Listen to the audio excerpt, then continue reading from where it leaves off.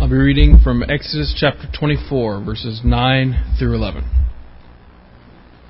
Then Moses went up with Aaron, Nadab, and Abihu, and 70 of the elders of Israel. And they saw the God of Israel, and under his feet there appeared to be a pavement of sapphire, as clear as the sky itself. Yet he did not stretch out his hand against the nobles of the sons of Israel, and they saw God, and they ate and drank. Thank you, John. Good morning to everyone. It's good to see everyone today. Special welcome to those who are visiting with us. We have brothers and sisters from other congregations who are here. We have friends who are here. We have Cassidy back with us from Cement. Well, it is over, isn't it? She finally did decide to take all of her finals there at the end. She had a little bump in the road. It's good to have Jesse with us as well. And wonderful to be together to worship the Lord together this morning. Last week, John took us on an amazing adventure of sorts into the book of Job. And one of the things that happens in the book of Job is that Job wants an audience with God. Job wants to plead his case with God. He wants to see God. And of course, as you know, at the end of the story, he does. And he finds out that might have been exactly what he was looking for. At the end, as we heard last week, Job said, I had heard of you by the hearing of the ear, but now my eye sees you. Therefore I despise myself and repent in dust and ashes. I suppose we all want to see God. I mean, that is our eternal longing, isn't it? We want to see God. We want to be with God forever. We want to live in His presence. We want eternal fellowship with God. But somehow we know in the flesh, we're just not prepared for it right now. To see the living God now in our flesh, that is such an overwhelming thought. And we see that unfolding in Scripture so often. But at the same time, we're blessed to have these little windows in Scripture where we find people or angelic beings in the presence of God in various ways. John just read one of the most remarkable moments to me in the Old Testament. In Exodus 24, we studied it a few weeks ago when Moses and Aaron, Nadab and Abihu, and the 70 elders of Israel, entering into covenant, going up into the presence of God on behalf of the people, entering into a covenant with God, on that holy mountain in the midst of the earthquake and the fire and the smoke, in some way see the glory of God and eat and drink with Him the fellowship meal of the covenant. In Ezekiel chapters 1 and 2, I love the vision of Ezekiel of God. He sees, first of all, kind of this spiritual, cosmic chariot of sorts that's made up of cherubim and these amazingly sort of gyroscopic wheels with eyes all around them. And it's just like this massive thing that just moves as the Spirit of God indicates it. And above that is the glory of the Lord. And we see God moving here and there, unrestricted by any boundaries. The glory of the Lord. Or as Tim read to us a few moments ago from Revelation 4 and 5, where we hear those words around the throne of God in that amazing throne room scene of the book of Revelation. Holy, holy, holy is the Lord God Almighty, who was and is to come. Worthy is the Lamb to receive praise and glory and honor and blessing. There's worship in the presence of God. The other passage that comes to my mind is the call of Isaiah in Isaiah chapter 6, where Isaiah has his own vision of God, his own encounter with the living God. And as we look at that encounter this morning, I hope it will allow us to consider what it means for you and I to encounter God, and the kind of response that should come forth from our lives because we have encountered God. Let's look at this text together, beginning with the opening verses of the chapter, Isaiah's vision and Isaiah's call to prophecy, to be a prophet of Israel. And try to imagine being there. Try to imagine being where Isaiah is, what he sees, what he hears, what he feels. Isaiah chapter 6, verse 1. In the year that King Uzziah died, I saw the Lord sitting upon the throne, high and lifted up, and the train of His robe filled the temple. Above him stood the seraphim. Each had 6 wings. With 2 he covered his face, and with 2 he covered his feet, and with 2 he flew. And one called to another and said, Holy, holy, holy is the Lord of hosts. The whole earth is full of His glory. And the foundations of the thresholds shook at the voice of Him who called, and the house was filled with smoke. And I said, Woe is me, for I am lost. For I'm a man of unclean lips, and I dwell in the midst of a people of unclean lips, for my eyes have seen the King, the Lord of hosts. And in these verses we enter another realm. We encounter sights and sounds that we don't see in this world. We enter into this realm and just are awestruck at what Isaiah beholds, and through his revelation what we behold in this text. God is on His throne. God is reigning. God is king. We're told this is the year King Uzziah died. Uzziah reigned for over 50 years, a powerful king in the land of Judah. But the king is dead. And the Assyrians are on the rise, and Israel's facing a spiritual crisis. But what Isaiah has a vision of is God on the throne. God is reigning. God is the king. Not only in Judah, not only in Jerusalem. God is the king of the universe. God is the sovereign over creation. God reigns here in His heavenly temple. And there are seraphim, these terrifying, awesome creatures. The word means fiery ones. And in the artwork of the ancient Near East, they're often associated in reliefs and so forth, and in artwork as these terrifying creatures patrolling around a monarch or a king of Egypt or Assyria or of whatever, guarding him and protecting him so no one can get to the king. But not in this vision. Not these seraphim. These seraphim are not there to protect the Lord. These seraphim protect themselves from the glory of the living God. With 2 of their wings they cover their faces. With 2 of their wings they cover their feet. And with 2 they fly. And they call back and forth one to another. Holy, holy, holy is the Lord God Almighty, the Lord of hosts. The whole earth is full of His glory. And their voices are so powerful that the foundations of the thresholds of the temple are shaking. The whole ground, the whole world of Isaiah is trembling. The house of the Lord is filled with smoke. These seraphim are crying out. And we imagine what that moment would be like. Can you enter into it in your imagination? Can you try to see it and hear it and feel it? To be in a moment that's so filled with power that your very body is going to be shaking and trembling just from the sounds reverberating around you, let alone the fact that you come into the very throne room of God. And we haven't quite been told this yet, but we understand where God must be enthroned because this is a temple vision. And where is God enthroned in the temple but above the cherubim? In the most holy place in the temple is the Ark of the Covenant. Above the Ark of the Covenant is the mercy seat, the cherubim, with their wings going from one side of the most holy place to the other, meeting in the middle. And there, in this vision, the glory of God is enthroned above the cherubim. God lifted up high and holy. And the train of His robe fills the temple. The train of a robe of a man who was living at this time is not some like flowing train we think of like with a wedding dress or something. This is just the hem of a man's garment that fit tightly around his legs. And we're not supposed to imagine God being some big man in this vision, but rather that this temple, which is the most magnificent place on earth to Israel, it cannot begin to hold the hem of the garment of this God who reveals Himself to His people. God transcends time and space.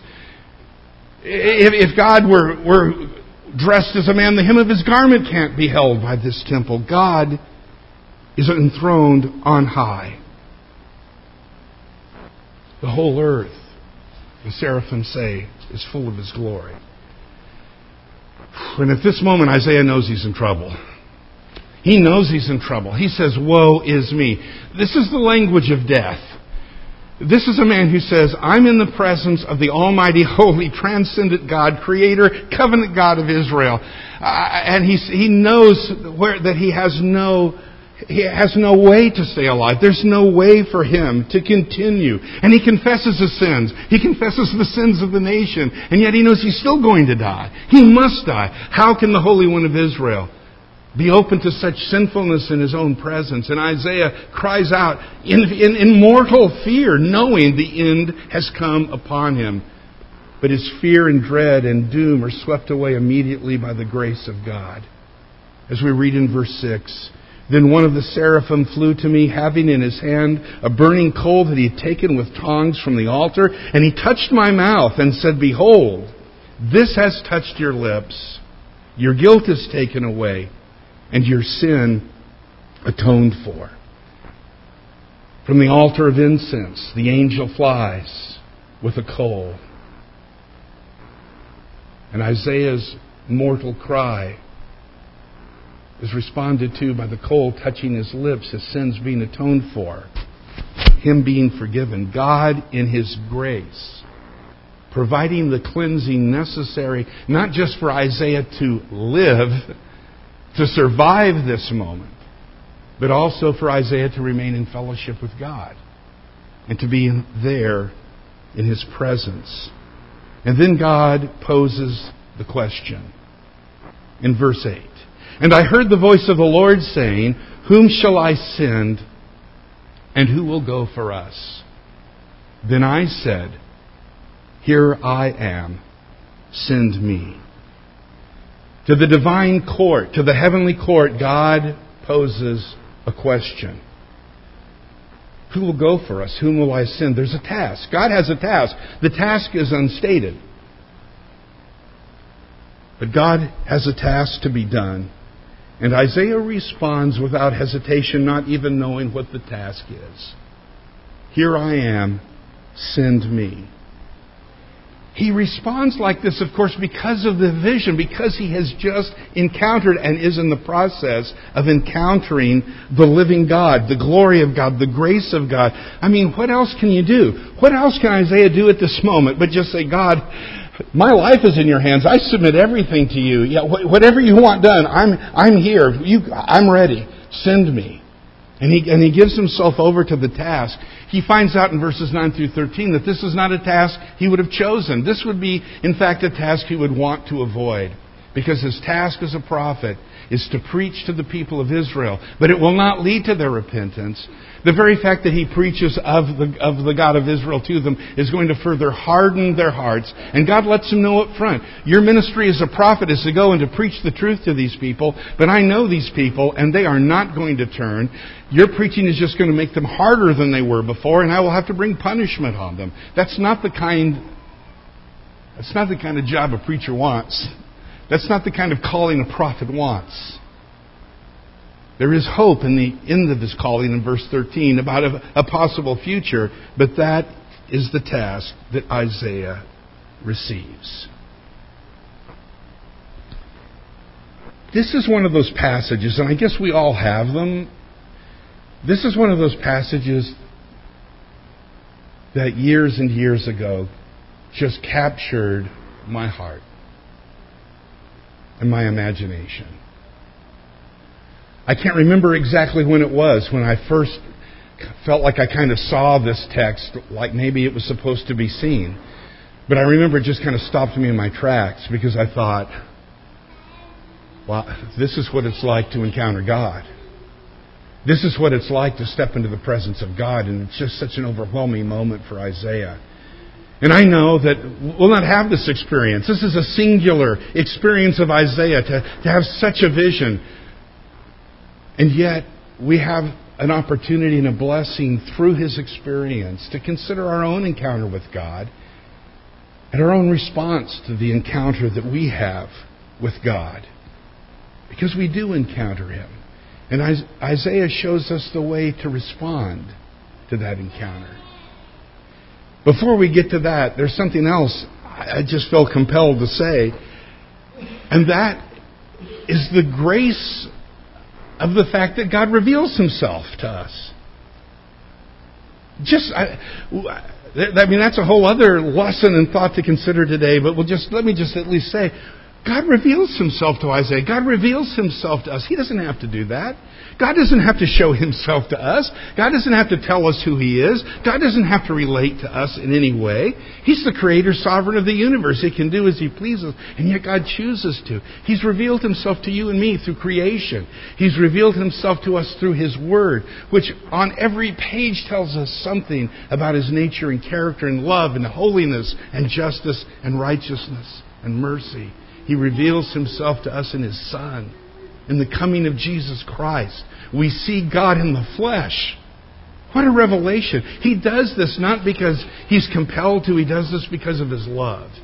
And He invites us. He doesn't just reveal Himself, but in so doing, invites us into relationship with Him, into covenant with Him.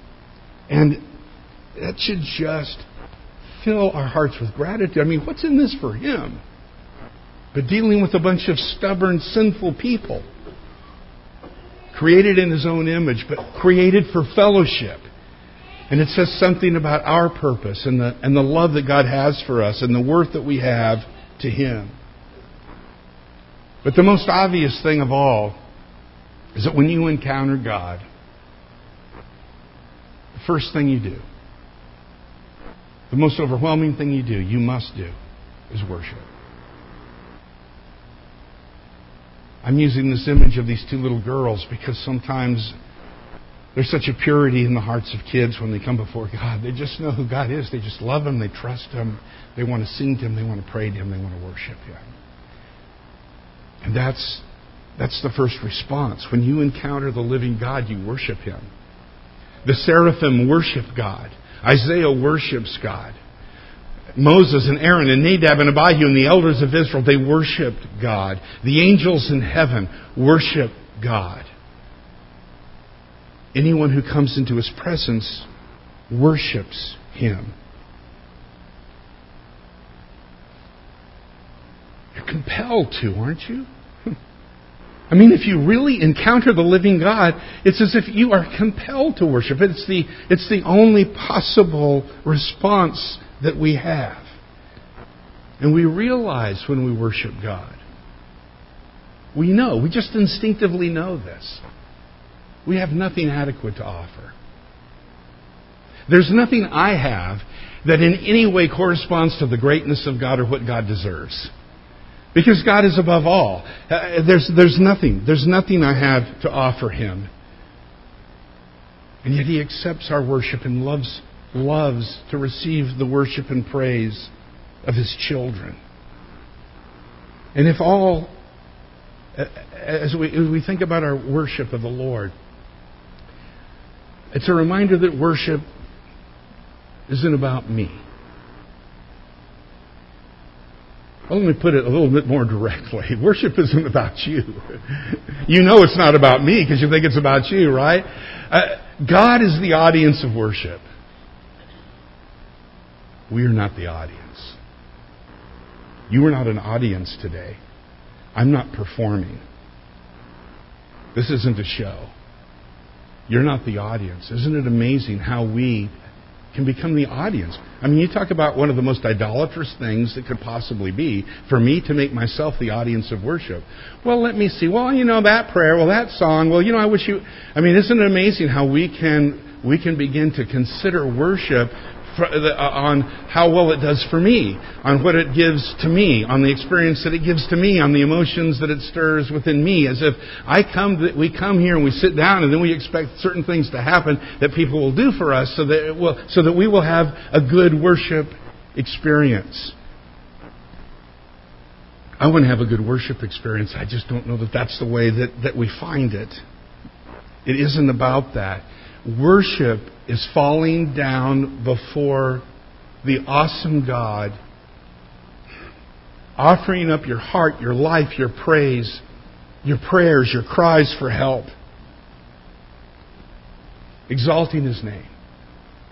Compelled to because of who He is. Because when you encounter God, you worship God. And yet, don't we struggle sometimes? Don't we? I mean, we do, don't we? Honestly, we struggle sometimes with focus. We struggle sometimes with perspective. We lose sight of what's going on in our assemblies. We lose sight of God, and we may find ourselves at times just going through the motion. And if our worship becomes commonplace in that way, we need a vision of God. We need an encounter with God.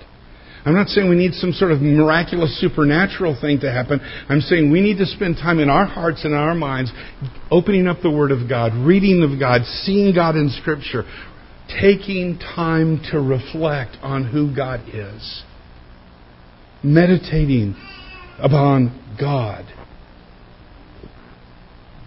preparing on Sundays as we come together, preparing for worship. I wonder if we spend time preparing for coming into the presence of God as we do as a family, to prepare, to be praying about the assembly, to be thinking about our hearts, to be getting our minds ready to focus and to be joined with the hearts of everyone else here to praise God, to attend.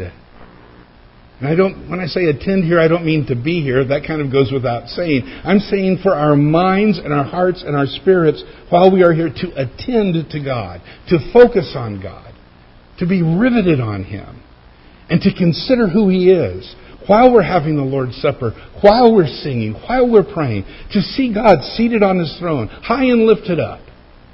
This Almighty God who has revealed Himself to us, and worship Him.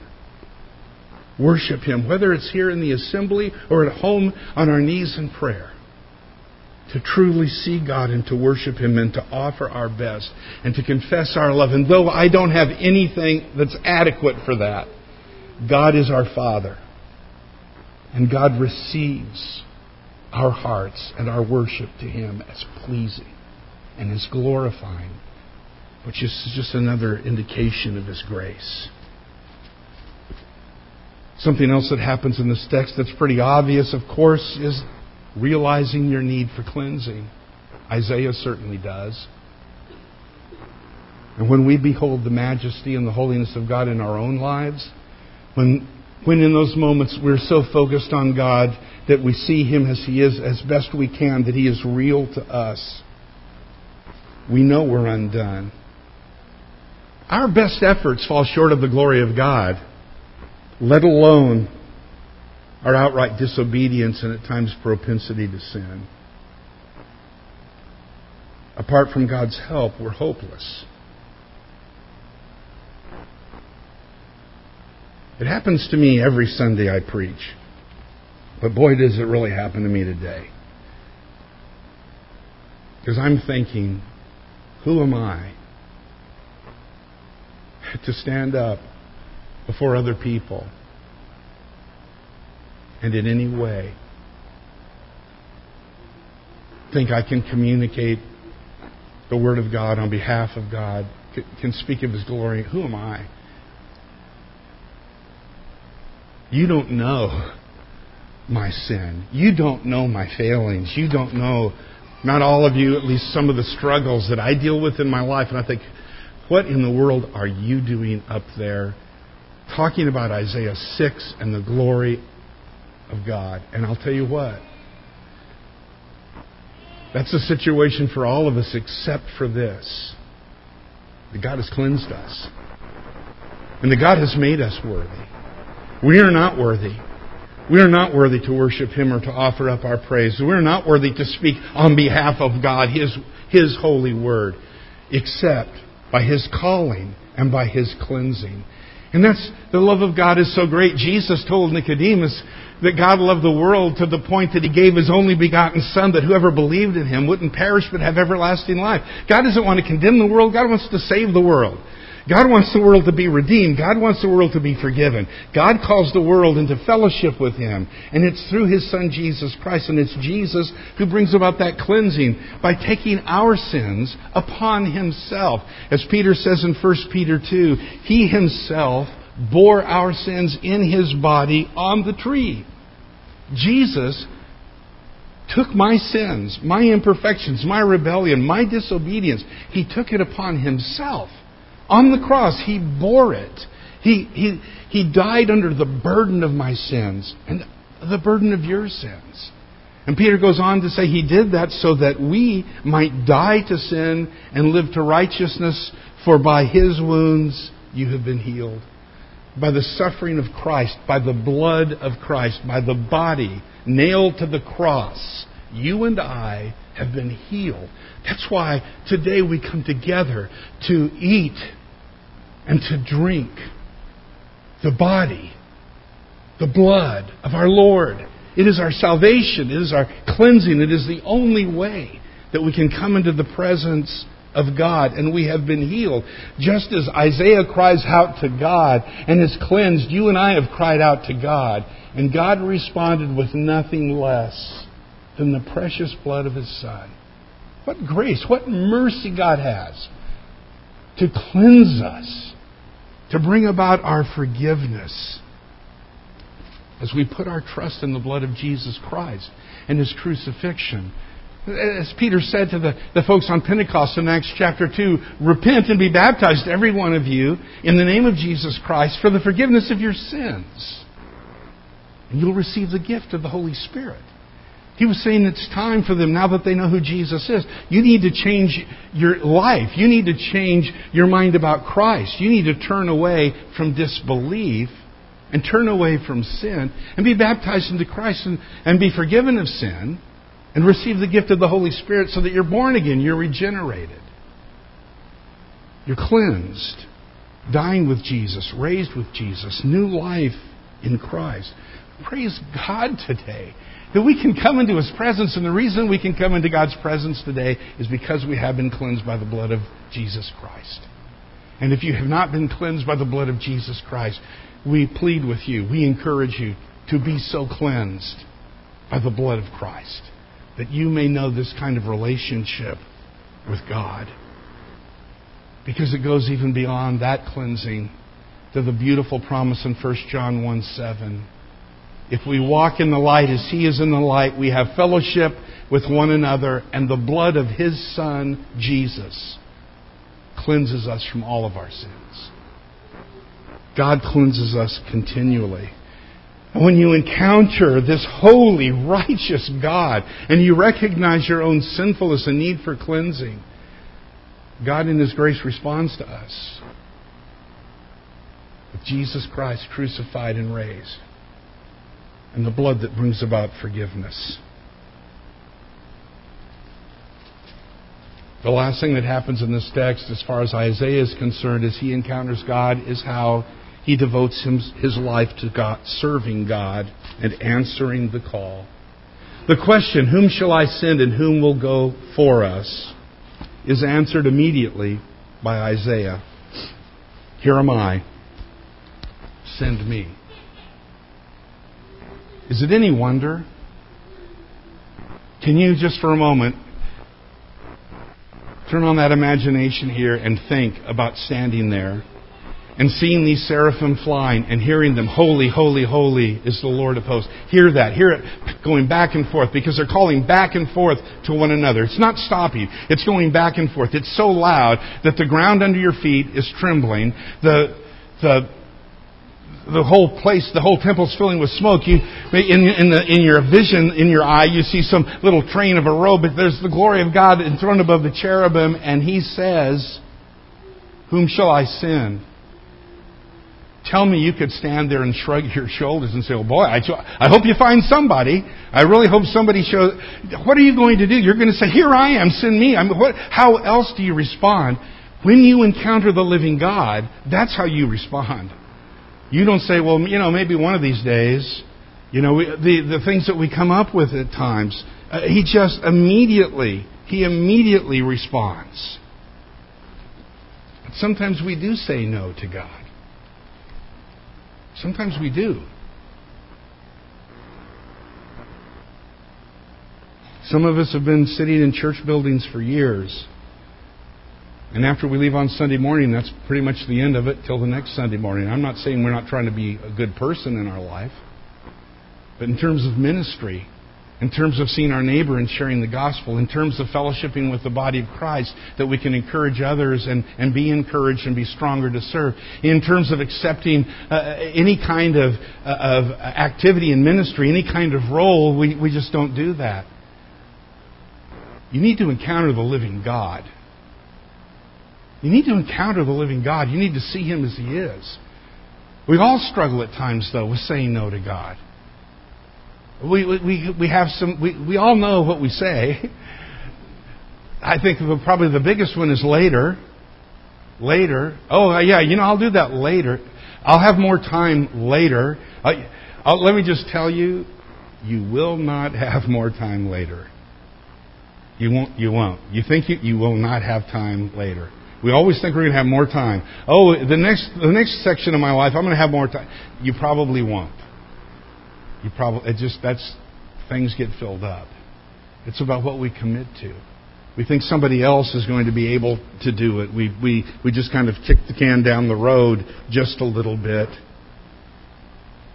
If you're asked to serve in a ministry or to prepare for a leadership role in the church, to take on a task that others in the church see you as being gifted for and qualified for, God's calling us to serve all the time. And I tell you, I've had my share of saying no. It's embarrassing when I look back. I know I've probably shared all these before. The very first time I was asked to preach in my home congregation, I was going to school to learn to be a preacher, and I told the elder no. Brother so-and-so is going to be gone Sunday night in a month. Would you like to speak on... No. Nope. Well, aren't you studying to be a preacher? It's like, yeah, I'm studying to be a preacher. I'm not ever... it's like, nope. Oh, boy. I did go back to him later that evening and say yes, but how many times I was asked to lead singing? Nope. Not going to do that. You could get up in front of... sing in front of the whole church. Sure. No, not about to happen. The most embarrassing of all was in 1974 when Ellen and I had gone up to Petaluma to look at the possibility of working with that congregation. I'd preached that Sunday morning. We love that church. And we're on our way after lunch to a convalescent home. And the guy driving the car, I think it was probably Truman, said, "Hey, we're going to this convalescent home. Why don't you just give a little Devo talk?" I said, "No." About that time, I felt this incredibly sharp elbow in my ribs, because sometimes you encounter God like Isaiah, and sometimes you encounter God through the elbow of your wife. Seriously. It's like, what kind of preacher are you? You're going to say no? So we were getting out of the car. I'll go ahead and I'll be glad to do that. But it's like, I'd preached like 6 times in my life. I just didn't have a big backlog of stuff, And so I was scared. And we get scared and we say no. And we feel unqualified. And we say no. And we think somebody else can do a better job than we can. And so we say no. And I just want to encourage all of us. I'm not trying to put a guilt trip on you that you have to say yes to every single thing. We've talked about there are times to say no, but at the same time, if we could see God in His glory, if we could see God in His majesty and power and sovereignty over our lives, and then look at our lives and the opportunities and the circumstances that open up before us, and just view what we're being called to do in connection with the holiness and the grace and the glory of God, we're going to be much more inclined to say yes, because we know it's His call and He will empower us to do it. How is He calling me? How is He calling you? It's not going to be like Isaiah's amazing moment in his life. God's going to call you through people who come into your life who've never heard the good news of Jesus Christ, and you're the one who can tell them. He's going to call you by the neighbor that is in need of somebody giving them some support and help because they've just lost a spouse, or they're going through a difficult time in their family. He's going to call because someone in the congregation is going to say, "We really need some help here. We really think you're able to do that. Can you help us?" God's going to be calling us. What does He want me to do? I'd like you to think about that. What does God want me to do?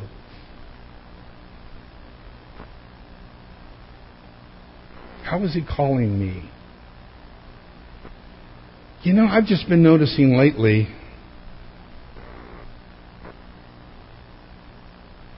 I'm nearly 70. You can't believe that, can you? I look, 40? Plus 28. God continues to call me to do things that I don't expect. You learn from Isaiah that God will sometimes call you to do the very thing you would like to avoid more than anything else. Because God may call you to be an example of suffering.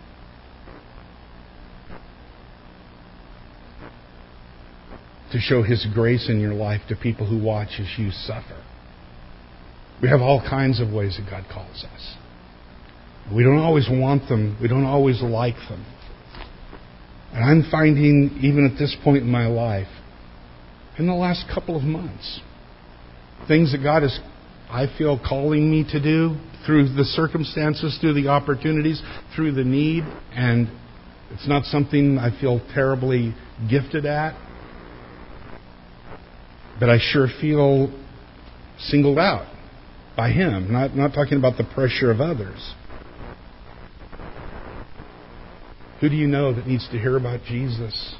Who do you know that needs someone to supply emotional support? That's where God's calling you. It's not magical. You don't need to go home and pray for some kind of revelation. It's right there in front of all of us, the opportunities that God gives. And when we've seen the living God, we say yes. We say yes. We don't make excuses. We don't turn a deaf ear. We all need to continue to encounter the living God. We do that in His Word. His Word is just such a blessing to us. Spending time in the Word, contemplating the Word, praying through the words of Scripture, coming to know God as He reveals Himself in the Word, reflecting on it, having quiet time, having conversations with God. Not just the moments when we get down on our knees and pray, but talking with God in the course of the day. Talking with Him as the one who is there, who is always with you. Building that relationship, encountering the living God in the ordinary moments of your life. And we just see more and more His grace, His mercy, His sovereignty, His power. Hopefully we respond as Isaiah did so long ago, with worship, with accepting the cleansing that He offers and living in it, and desiring to be holy as He is, and serving, that we might bring honor and glory to Him and do His will. If you need cleansing today, recognize the fact that Christ has done it. The work is done. Your sins have already been carried by Jesus Christ in His body on the cross. His blood was shed for you then. His wounds then heal you now. And if you believe He is the Son of God, then turn your life to Him. Confess Him. Put your trust in that blood. Believe that blood, that sacrifice is the very power to reconcile your relationship with your God and Creator. And be baptized into Jesus Christ, to die with Him and to rise with Him. To receive the Spirit of God, to be forgiven of sin. That's how you can encounter God today in such a real, powerful way. And for those of us who have been cleansed, let's consider our heart of worship. Let's consider where our minds are as we worship. Whether it's here or in our homes or in our own private prayer life. Let's take a look into our own hearts and how we're responding to the opportunities that God gives us. And let us always behold the image of God. Because it will drive us to our knees in worship and praise. But then lift us up with the power and the conviction to serve. If you need to respond to the almighty, awesome, righteous, gracious Father and His Son Jesus Christ, come as we stand, as we sing.